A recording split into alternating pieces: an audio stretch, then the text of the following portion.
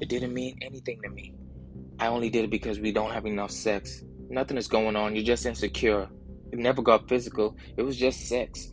I was unhappy in the relationship. It will never happen again, baby. If any of these words are said to you, then you probably have been cheated on. I'm Dr. Cheats. During my podcast, you will be educated and entertained, learn some of the signs and the things to look for in a cheater, or maybe you just want to learn how to cheat yourself. We dive deep into the art of cheating, and yes, I did say the art. You will hear the stories of all different types of relationships from started talking to married for decades, from the opposite sex to the same sex. We will find out what were on their minds and how they felt when they did what they did as a cheater or the one cheated on. You don't want to miss an episode. Each week we'll leave you speechless. So step into my office. The doctor will see you now.